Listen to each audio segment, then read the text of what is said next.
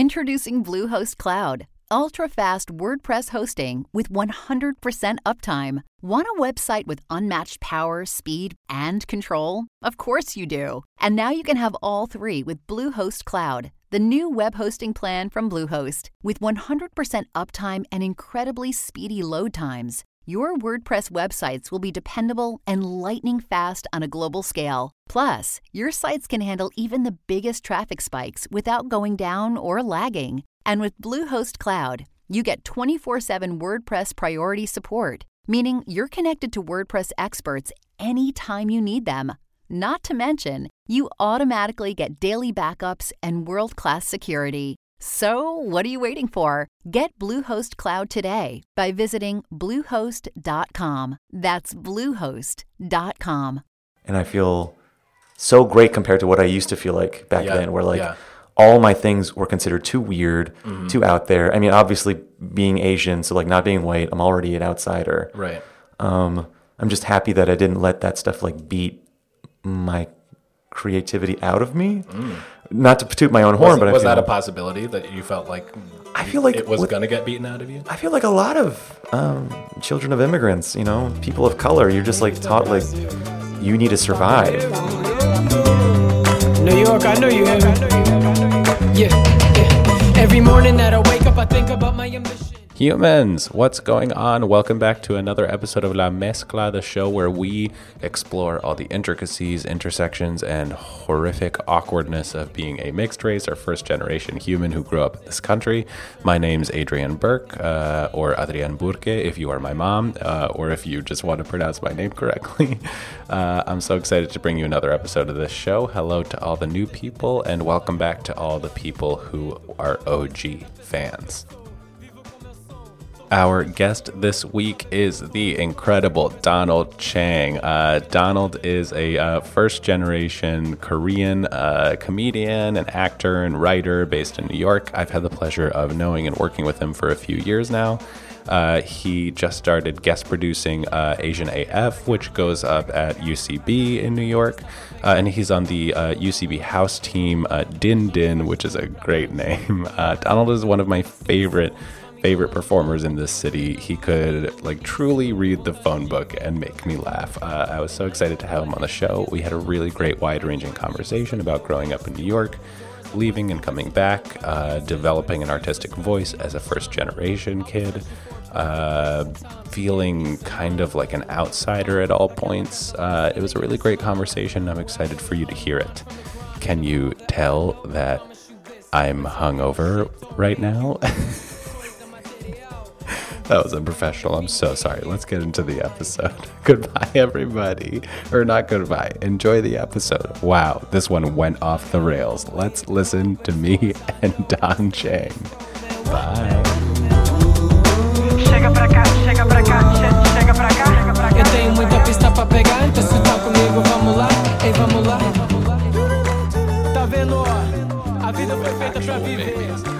Honestly, yeah, I've heard a lot of those, and they're horror stories. I'm so sorry for anybody who has to do that. Yeah. Hi, Don. Hey. That is unfortunately the way we're opening this episode. Yeah. So thank you so much for being here on La Mezcla. Thank you for having me. Oh my God, of course. We're old friends. Yeah. I'm surprised that I didn't have you on earlier in the lineup. Honestly, me too. Every time I saw another of our friends on the show, I was like... I was worried this was going to go this way. Okay, well... I'm sorry, it's swerved to a dark place. Okay, is there any way you can forgive me? Well, I guess we'll just continue. Okay, yeah, sure. Please cut that out. Please just cut that out. That was weird. Not. That was gold. Okay. Absolutely not. So let's just start off with where you grew up and where your parents are from. Sure, yeah. So I'll start the earliest place. My parents are from Korea. They came here separately because they came here as kids. My dad was, I think, 6 years old, and him and his family moved to Massachusetts. Okay. Like a small place in Massachusetts. And then they moved like around the East Coast. My mom came here when she was like in her teens, like 14. So both very young. So both very young as kids. My mom's got like they're both tough stories. My mom's is the really tragic one where like her mom and dad separated when she was real young and they were still in Korea and it was bad separation. And then her mom had to like sneak to see her, like surprise her at school and stuff. Wow. And then her dad came down with like liver cancer, and he like told her like, I don't know where your mom is, but you need to find her because I'm not going to be around very long. Holy shit. Yeah. So I think she had to find her mom. And did she? Yeah, she did. Yeah. I mean, yeah. It felt like a movie up to that No, point. it still is very much movie moment, but like, yeah. I mean, and where did your mom end up in the States? I feel like the West Coast, and then eventually they came to New York because that's where my parents met. They met in New York. They met in New York. In the city or in New York State? New York City at large. I feel like there's probably Queens. Gotcha. Is that what they call it? New York City at large? That's what I call it. That's kind of amazing. Isn't it at large like when somebody's like a fugitive or something? Yeah, that's true. New York City at large. Do you want to start a show called New York City at Large? I would love that. I don't know what it would be. Maybe we just do a crime coverage. Yes. Everybody out there, for people who who listen to this that are not comedians, this is a classic interaction that comedians always have, which is we're gonna do this thing that we're definitely never gonna do. Yeah. Oh, you want to do a podcast? Another podcast? Oh, just one video a week, no excuses. Anyway, okay, cool. So your parents meet in New York. They met in New York. I think my dad was working with my mom's brother, and then they went to like Atlantic City for just like a boys' weekend, but my mom's brother just decided to drag her, even though she was underage, and couldn't go into the casinos with them. Whoa. So this is how they like first met. That's kind of great. Yeah, it was, it sounded nice. Yeah. And then where are you born? I was born in Flushing. Okay. So I think they must have just stayed here. A Queens boy. Yeah, Queens boy. And did you stay in Flushing? No, I think at like a really young age, when I was still a baby, we moved to Manhattan. Mm-hmm. And then my parents, they ran like a New York deli, like a chain of delis. Okay. If anyone's like a natural New Yorker, you remember Dizzy Izzy? That was my family. Okay, they made the Dizzy bagels Izzy. All over the city for like film sets and for other big restaurants and stuff. Did they have a brick and mortar location, or they were? Okay. It was meatpacking. Okay. There was like smack dab in the middle, like where all those really nice boutiques are now. Okay. That used to be my parents' like factory. Wow. I somehow never knew that you were like a through and through New Yorker. I somehow never knew that. I assumed you were from like Massachusetts or something. I went to college in Mass. Where'd you go? To Boston College. Okay. Yeah. I went to Boston University. We're supposed to hate each other. I know. I literally don't care though. There's a lot of BU people here that I love. Yeah. That's true. Cool. So talk to me about like growing up years. Like where are you going to school? Are you going to school in Manhattan? Like what kind of school is it? So I went to school at PS 234 in Tribeca. Woo woo. Okay. I've went by there very recently, and I remember. Did you live in Lower Manhattan? Or? Yeah, we lived in Battery Park. Cool. Okay. And I actually moved back into that building. I was there 5 years ago? I was living in the same building again. Wow, that's amazing. It was interesting. That must be a weird full circle thing. It was a weird full circle thing because it was the first time I lived alone too. And it was just like weird to be back alone, but in the place where I grew up, where I'm used to having family. Holy shit. Yeah, and all these places from like when I was 6 years old, because also we moved away pre 9/11, and coming back post 9/11, I think it was the first time like being back in that neighborhood again, and it's just like everything's different, but also exactly the same. Yeah, God, fuck, I mean, I'm from the suburbs, and 9/11 is heavy for me, but I can't imagine that level of proximity to it. Where were you? We moved to Jersey at the time. Oh, okay. But like our building is literally right across the street from where the Twin Towers crazy. are. Yeah, You almost said two towers. I know. It's bad. Every time I've done it. We've all done it. When I talk about Lord of the Rings movies, I say that. That's how you know I'm a native New Yorker. Hey, baby. Yeah. Wow, cool. So what kind of kids are you connecting with most in school? Because you're at a public school? Yeah, we're at a public school, and it was like this experimental program where they, I don't know if it's actually experimental or they were just cheap and running out of space, but they put kindergarten and first grade together in the same classroom. Interesting. So I basically had we had like older kids in our class and the same teacher for 2 years in a row. At each level or just there? I didn't stay there very long, actually. Okay. I was there for just kindergarten and first grade. Something I'm learning. One of my day jobs is teaching this acting program for like kids and teens in the city. And what I'm learning is like the city's full of these weird experimental schools. A lot of Yeah. them are like, we don't have periods, and I vape all the time. Yeah, it's I mean, I don't remember much. It was we were little, so we learned about eggs and shoes and butterflies. And are you, like, as you're getting older, I guess, getting into middle school, high school years, are you already doing creative stuff, or are you? Oh yeah. From the earliest I remember, I was always a drawer. I always drew. From like that was my earliest memories of doing anything. Wow. I would draw all the time, and Do you still? I'm trying to get back into it actually. Yeah. That's I one wish thing I. I wish I had done. I'm trash. I'm garbage at drawing things. Oh, I wish I was also still doing music. My mom, Asian parents make their kids do music, so Hey. I remember doing like piano and flute from a young age. My sister plays the flute. Oh yeah? Yeah. Well, I don't. I wish I'd kept with it too. 'Cause, yeah, I wish I had like Here's one thing I never touched on, because this is applicable to like this period of time. Is what's the household like? Is it we're being raised in Korean culture, or is it we're just kind of an American family? It's honestly, it's like half and half because I think my mom's the one that's more rooted in Korean culture because I think, she came when she was still a teenager. Yeah. And then I think also her family that was here, they were like, she had a lot more extended family here, they were, so they could speak Korean and it was fine. Whereas my dad came at such a young age. Right. I think all his peers at the time, were American kids. That's really interesting. So he And doesn't. it's not that much of a time difference, but the I fact know. that she was a teenager. Well, when you're a teenager, you're like really in your formative years, so it makes Yeah. sense that she would like be holding on to it a lot more. It feels that way. And I'm also wondering if part of it's also like a gender difference too, where like, women are supposed to be shy, whereas boys have to like be tough. So he has to like, I don't know. I mean, I hear the stories of my dad growing up and I'm like, whoa, you were a bad boy. Oh, really? Yeah. Did he pull some shit?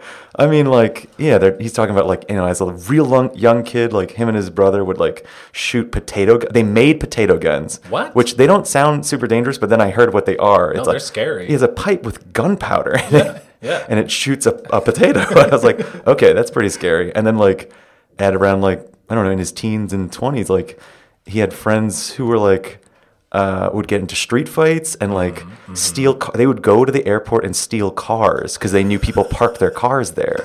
Oh my God. Yeah, and then they would do like these crazy insurance. I don't think my dad did it, but like he told me these stories of his friends. They would like steal these cars, or like they would get their own cars and try and make insurance money by.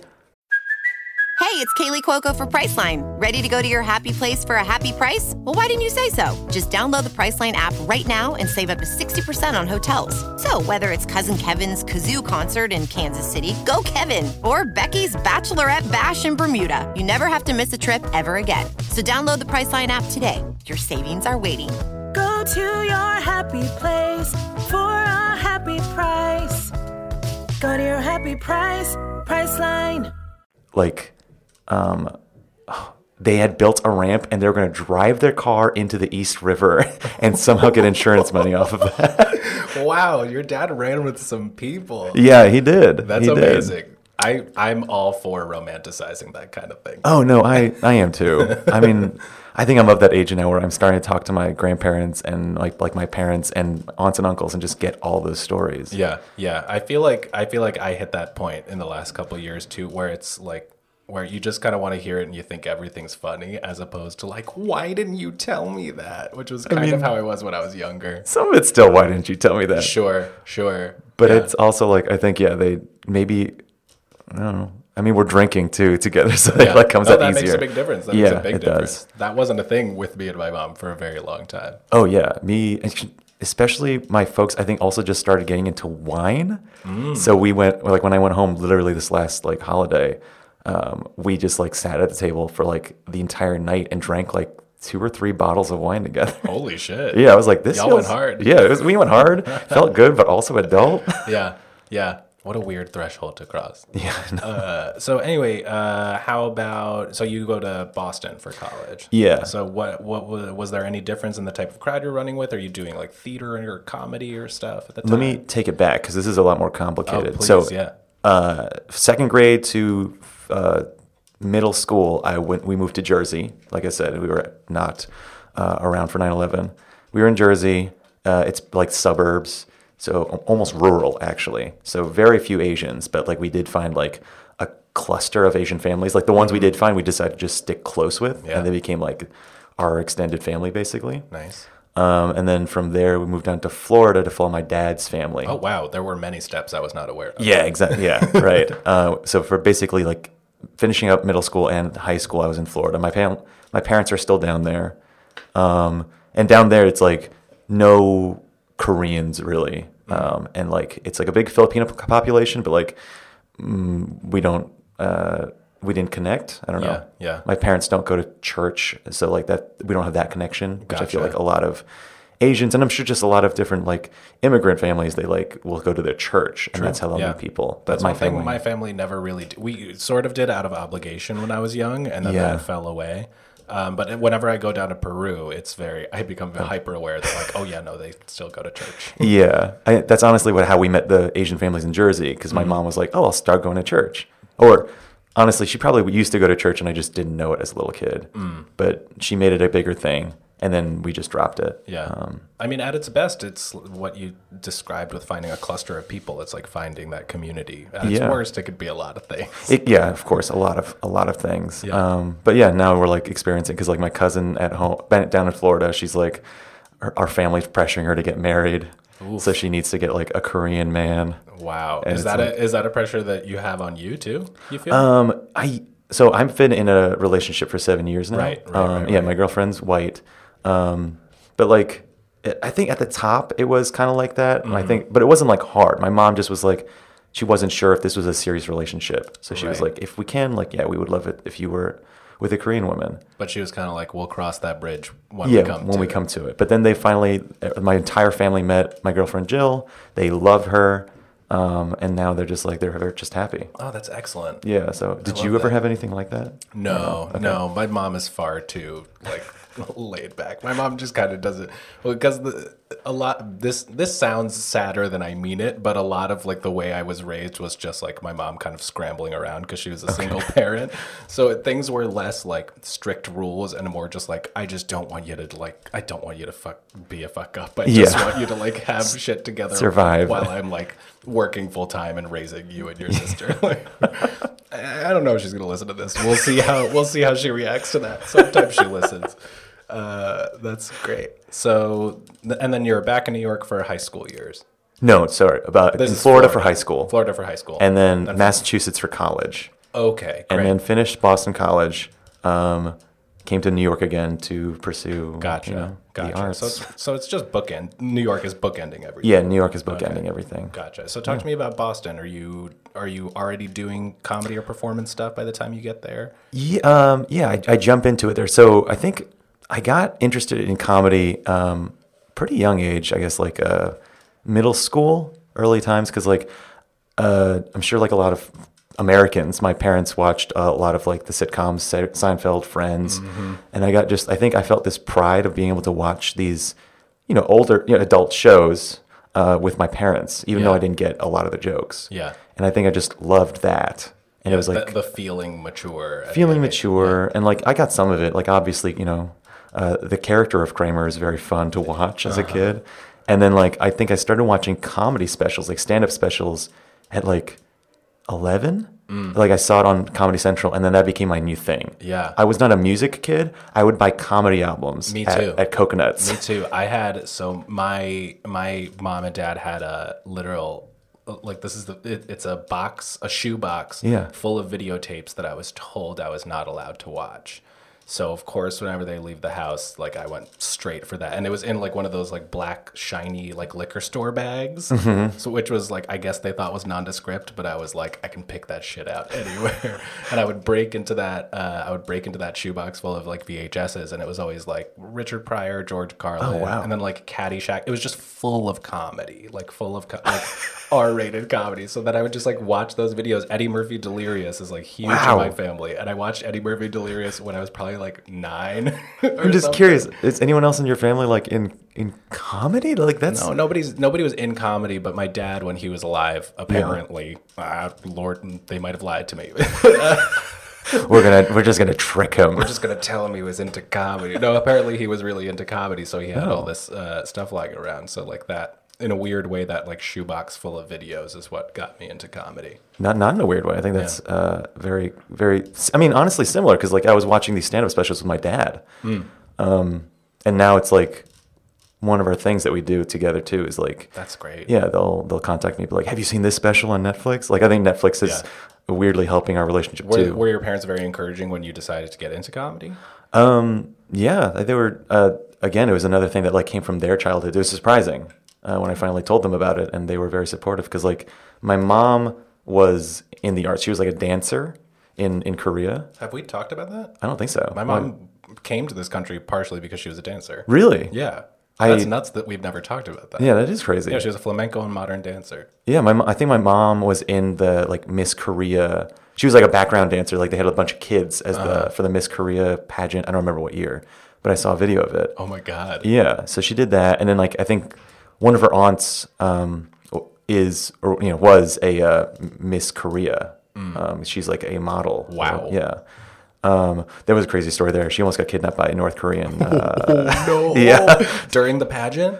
Somewhere, I think she was like in the Philippines, like at some kind of event, and she like got into an elevator, and these two guys came on, and they like grabbed her, and they said like, "You're coming with us." But there was like another like a white guy there on the elevator, and she just like grabbed onto that guy, just wouldn't let go.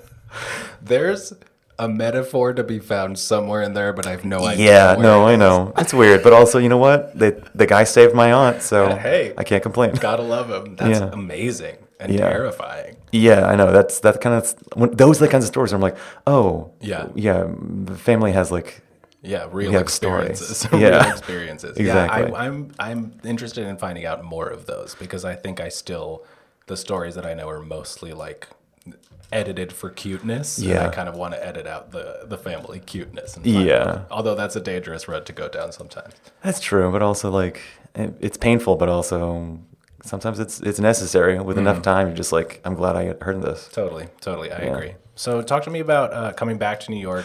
Oh, yes. Entering the scene, that kind of thing. Sorry, yeah. So my parents were supportive of comedy. I did it in like middle school. There was like an after school comedy group a little bit. Okay. And then I just decided to keep doing that. And then in college, what kind of comedy did you do with the middle school group? They did improv. Whoa, that's really cool. But it was like short form and proppy, so it was very much off of Whose Line. Yeah. Obviously, Whose Line was like a development in my life too. Yeah. Of course, as it was for us all. I never had like a comedy group. I would take like these acting classes or do these plays, and sometimes in rehearsals we'd play improv games. Yeah. And that was sort of my introduction to it. But it was always very Whose Line-y stuff. Yeah, it was Whose Line, and it wasn't very often, but also like I was really shy. Honestly, I didn't get over my social anxiety until like maybe a few years ago. But like, so that's what kept me from doing a lot of theater. I did a little bit in high school. Yeah. And then in college, like just the opportunity of making friends with it was like so cool. It felt great. And we discovered like the whole world of improv, and we're like, oh, we're going to pursue it. We're going to make so much money. Live that rock star life. And then, obviously UCB came up. I'm from New York, so I was like, go back home. Yeah. And take classes, explore the scene.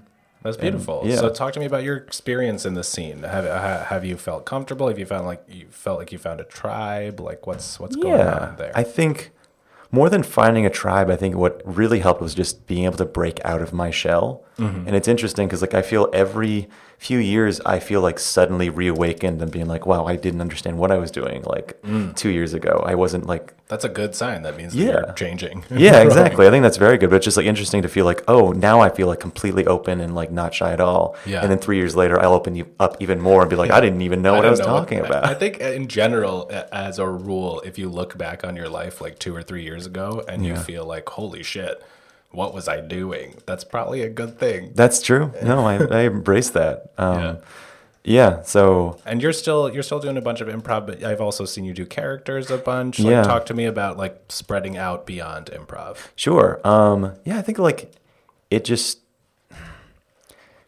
part of it is more just career stuff of like everybody wants. You need to be able to see you. They need to see you and like have your name connected to your own work that you're writing. Right. And I used to try and do stand up because that's obviously what I saw a lot of. But it's just like it felt too personal, but also like I couldn't find a unique voice. but like I really liked, I love acting coming from that background. So being able to mix comedy with acting, it was just like characters. That makes sense. It's something that's I can do by myself at any time. I just started doing that like maybe 2 years ago, just writing a little bit and then started performing more and more. And I love it. It's like, I don't know, just like,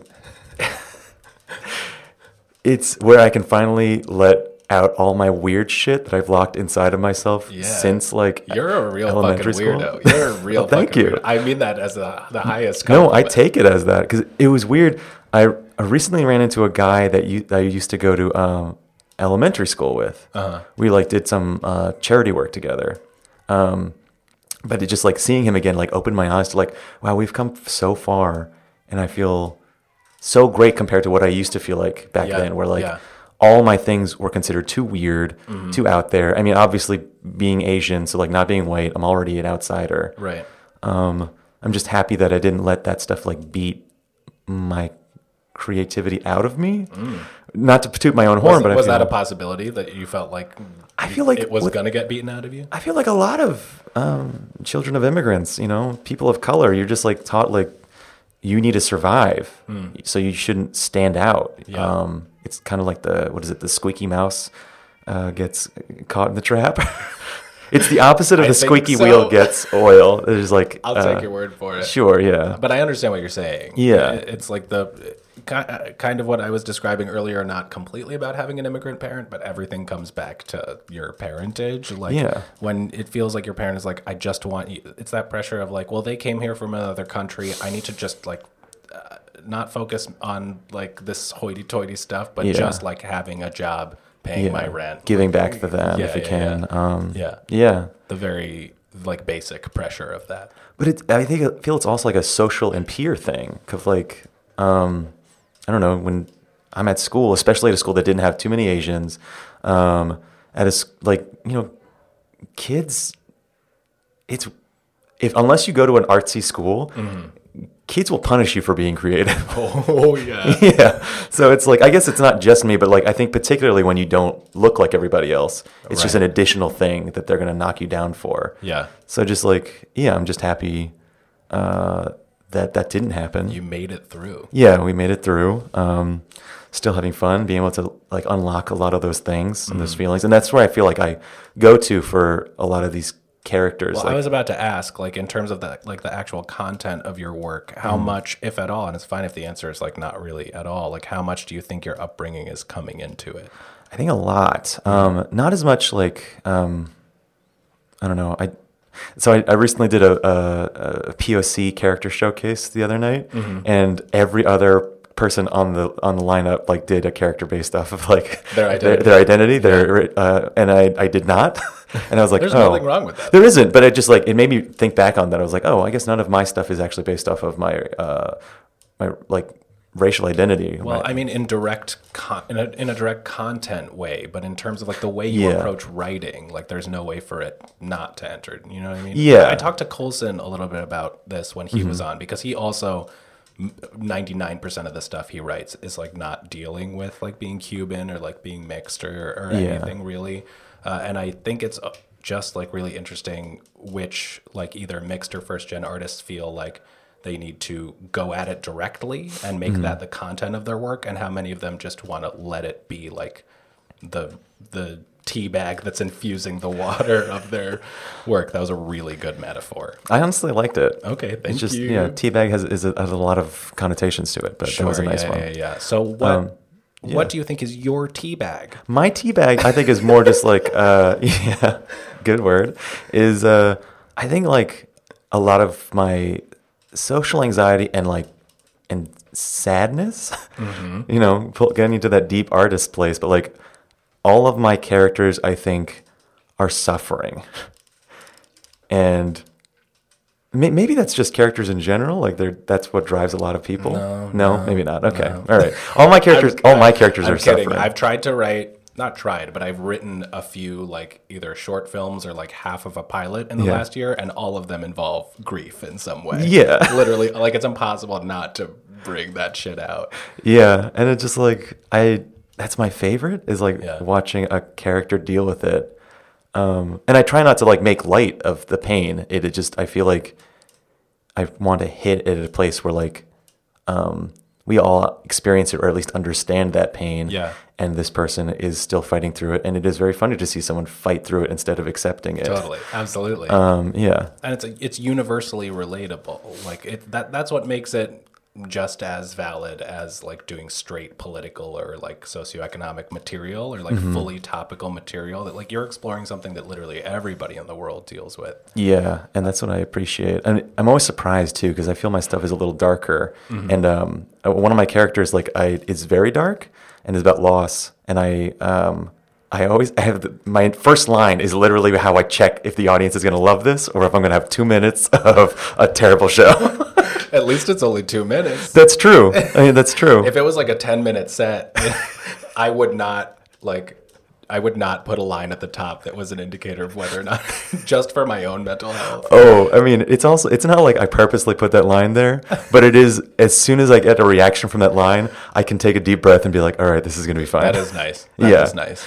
Now I'm thinking about the way I can do that with a set I'm doing tonight. Oh, yeah? We'll see. Please tell me how it goes. I will, but I have to think of the right test, like the test line at the top. That's so funny. Okay, beautiful. We're doing good on time. So how about, talk to me about like the specific actual projects you're working on. Sure. This is actually going to be, I'm going to announce it because I haven't talked to anyone else about this. Is this an exclusive? This is an exclusive. This all is right, a fucking you got scoop. the hot scoop right This here. is like probably not going to come out for another week and a half. That's fine. It's not that soon. Okay, cool. But I'm working This is with a La Mezcla scoop, everyone. Yeah, I'm working with Chloe Kozer, our mutual friend. We're bringing back Maestros. Oh, okay. I need to explain this. So this is a bit I saw you do, like 2 years ago? Yeah, maybe. That I remember incredibly vividly because I cried laughing, and I'm pretty sure grabbed you afterwards to tell you it was the funniest thing I've ever seen in my life, and I'm so excited that it's coming back. Can you tell, like, just my mom's friends who listen to this? Sure. Adrian's mom's friends. So what happened is... My top demo. Hi, my mom's friends. Maestros is basically... I do a character, and my partner Chloe is going to do a character. We are acting teachers, and it's just an amalgamation of every bad trope and stereotype of acting teachers, and we mash them into one, and then we teach an acting performance class. Sometimes we'll have actual guests as like other actors, comedians. I was a guest on it once. You were a guest on it. Actually, the best day of my life. That was my favorite show. Literally, that was my favorite show. Loved that entire experience. It was very nice. We did a musical themed show. We had Adrian on and a bunch of other singers on, and then it ended with us all doing an improvised musical piece together. That was wonderful. It was a beautiful disaster. I'd say. That's so cool. I'm so happy that that's coming back. Yeah, we're slowly working on it. We're going to try and get dates. But we have some material coming together. I love, like, one thing I love about your style as a comedian is just like, to me, and this is not me just like sucking your dick for no reason. Like, please, to me, when I watch you on stage, I'm like, oh, that dude's fearless, and like, it's great to hear you like behind the curtain. You're like, I'm fucking terrified. Oh my God, like, you come off like uber confident and like fearless on stage. I mean, I'm so happy to hear that. But I feel also that's like a thing that has just been learned in the last like maybe year, because like I still go back right before I walk on stage for any show. I'm still like in my head pacing. Yeah, you're a wreck. I'm kind of of a wreck. Yeah. Believe me, I'm thinking about tonight. I'm like, this is gonna be the one where everybody's like, you're a fraud. Yeah, I know. But also, I mean, we bomb too. We bomb too, and that's fine. Very true. That's very, very true. And I think that's part of it too. Is like we've just bombed enough that we realize like, I'll survive. I think there's something really valuable to that, especially, and this is going to be a brilliant segue back into being a first generation human. Oh yeah, let's do is it. the constant feeling that there are no second chances. Yeah. So to be in a profession where you have to face mortality like that and have to know that you are going to fail many, many times, I think literally for me on a psychological level is healthy. Yeah. Because I've spent a lot of my life being like, don't fuck it up. Like, please don't fuck it up. Yeah, I think that's very true. it's like a thing that most humans have, that fear. That's why we fear public speaking. That's like the biggest fear that people have. But I feel like as creatives, we're maybe, we're the people on the front line who like have to experience that every day. And that is like our thing. So, it's, I don't know. That's heavy. Yes. Sorry, I'm just literally having a moment. I realize we're on a show right now. But No, please. Yeah. Have your moment on the show. Have Okay, that great. raw moment. Cool. Yeah. Adrian's not looking at me. He's like looking off. He's having that moment. He's like mouthing words to himself. And edit. Is there anything else you want to talk about that we haven't? No, I don't think. There was a lot of points about you that I wanted to talk about, but also I was just like, I don't know. Yeah. Let's do it. So, do you think that the fact that like that mystery box of comedy albums, I guess you do more than just comedy, but do you think that might have been the push for like a lot of your choice to do comedy too? I think it was definitely the push for like my sensibility as a performer, because comedy came later. I've told this before on the show, like acting was never a thing I wanted to do. For how long? Wait, I'm just curious. So basically the story is like I was like a pretty standard like sports kid, and I didn't really want to talk about Peru or speak Spanish in the house very much. And then my dad died. And then I was just like, I'm sad and only a sports kid. And my mom was like, and my mom always wanted me to take dance classes because she was a dancer. Knew that was never going to happen because I was an asshole of a child. And she was like, okay, fine. You have to do something that's not sports. And she literally dragged me like kicking and screaming to an acting class that I ended up enjoying. What age were you at this time when you started the acting classes? This is like 5th or 6th grade. So I was like Okay. 11 or 12 or whatever. No. Yeah. 11 or 12. Okay. Around there. Because I was going to say, like, I didn't seriously consider acting until post-college, too. I was as far as actually going after it and, like, being kind of a professional about it, like, that didn't happen until 2 years ago. Yeah, but, I mean, even then, like, I wasn't really pursuing. I didn't try anything like that too much. It just, oh, wow. Yeah, comedy for me came later. Like, I always wanted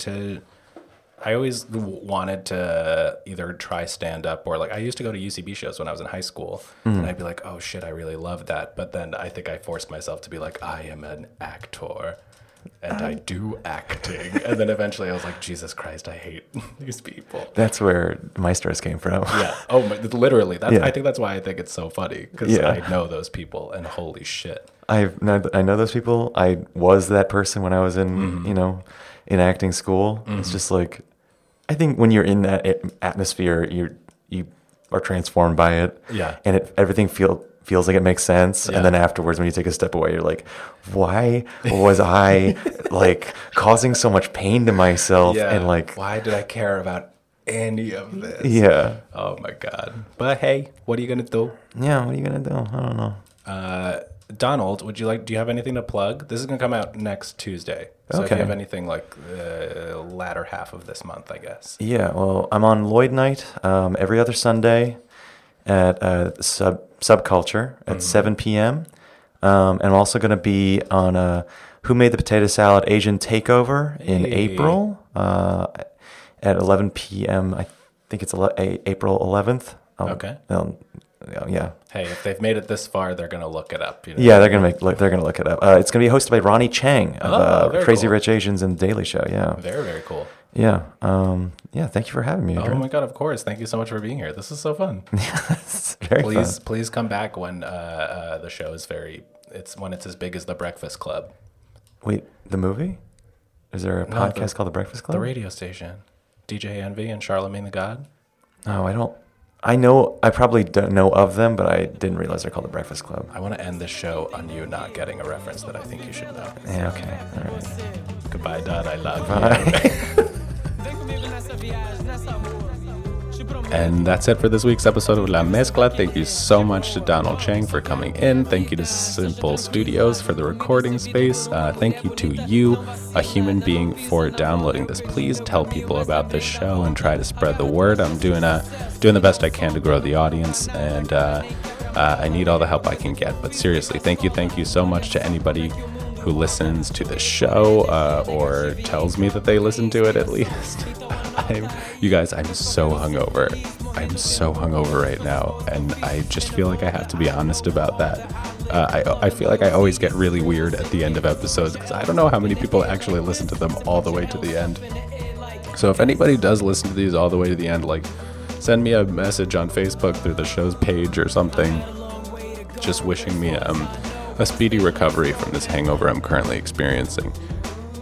Right. Thank you so much. Goodbye.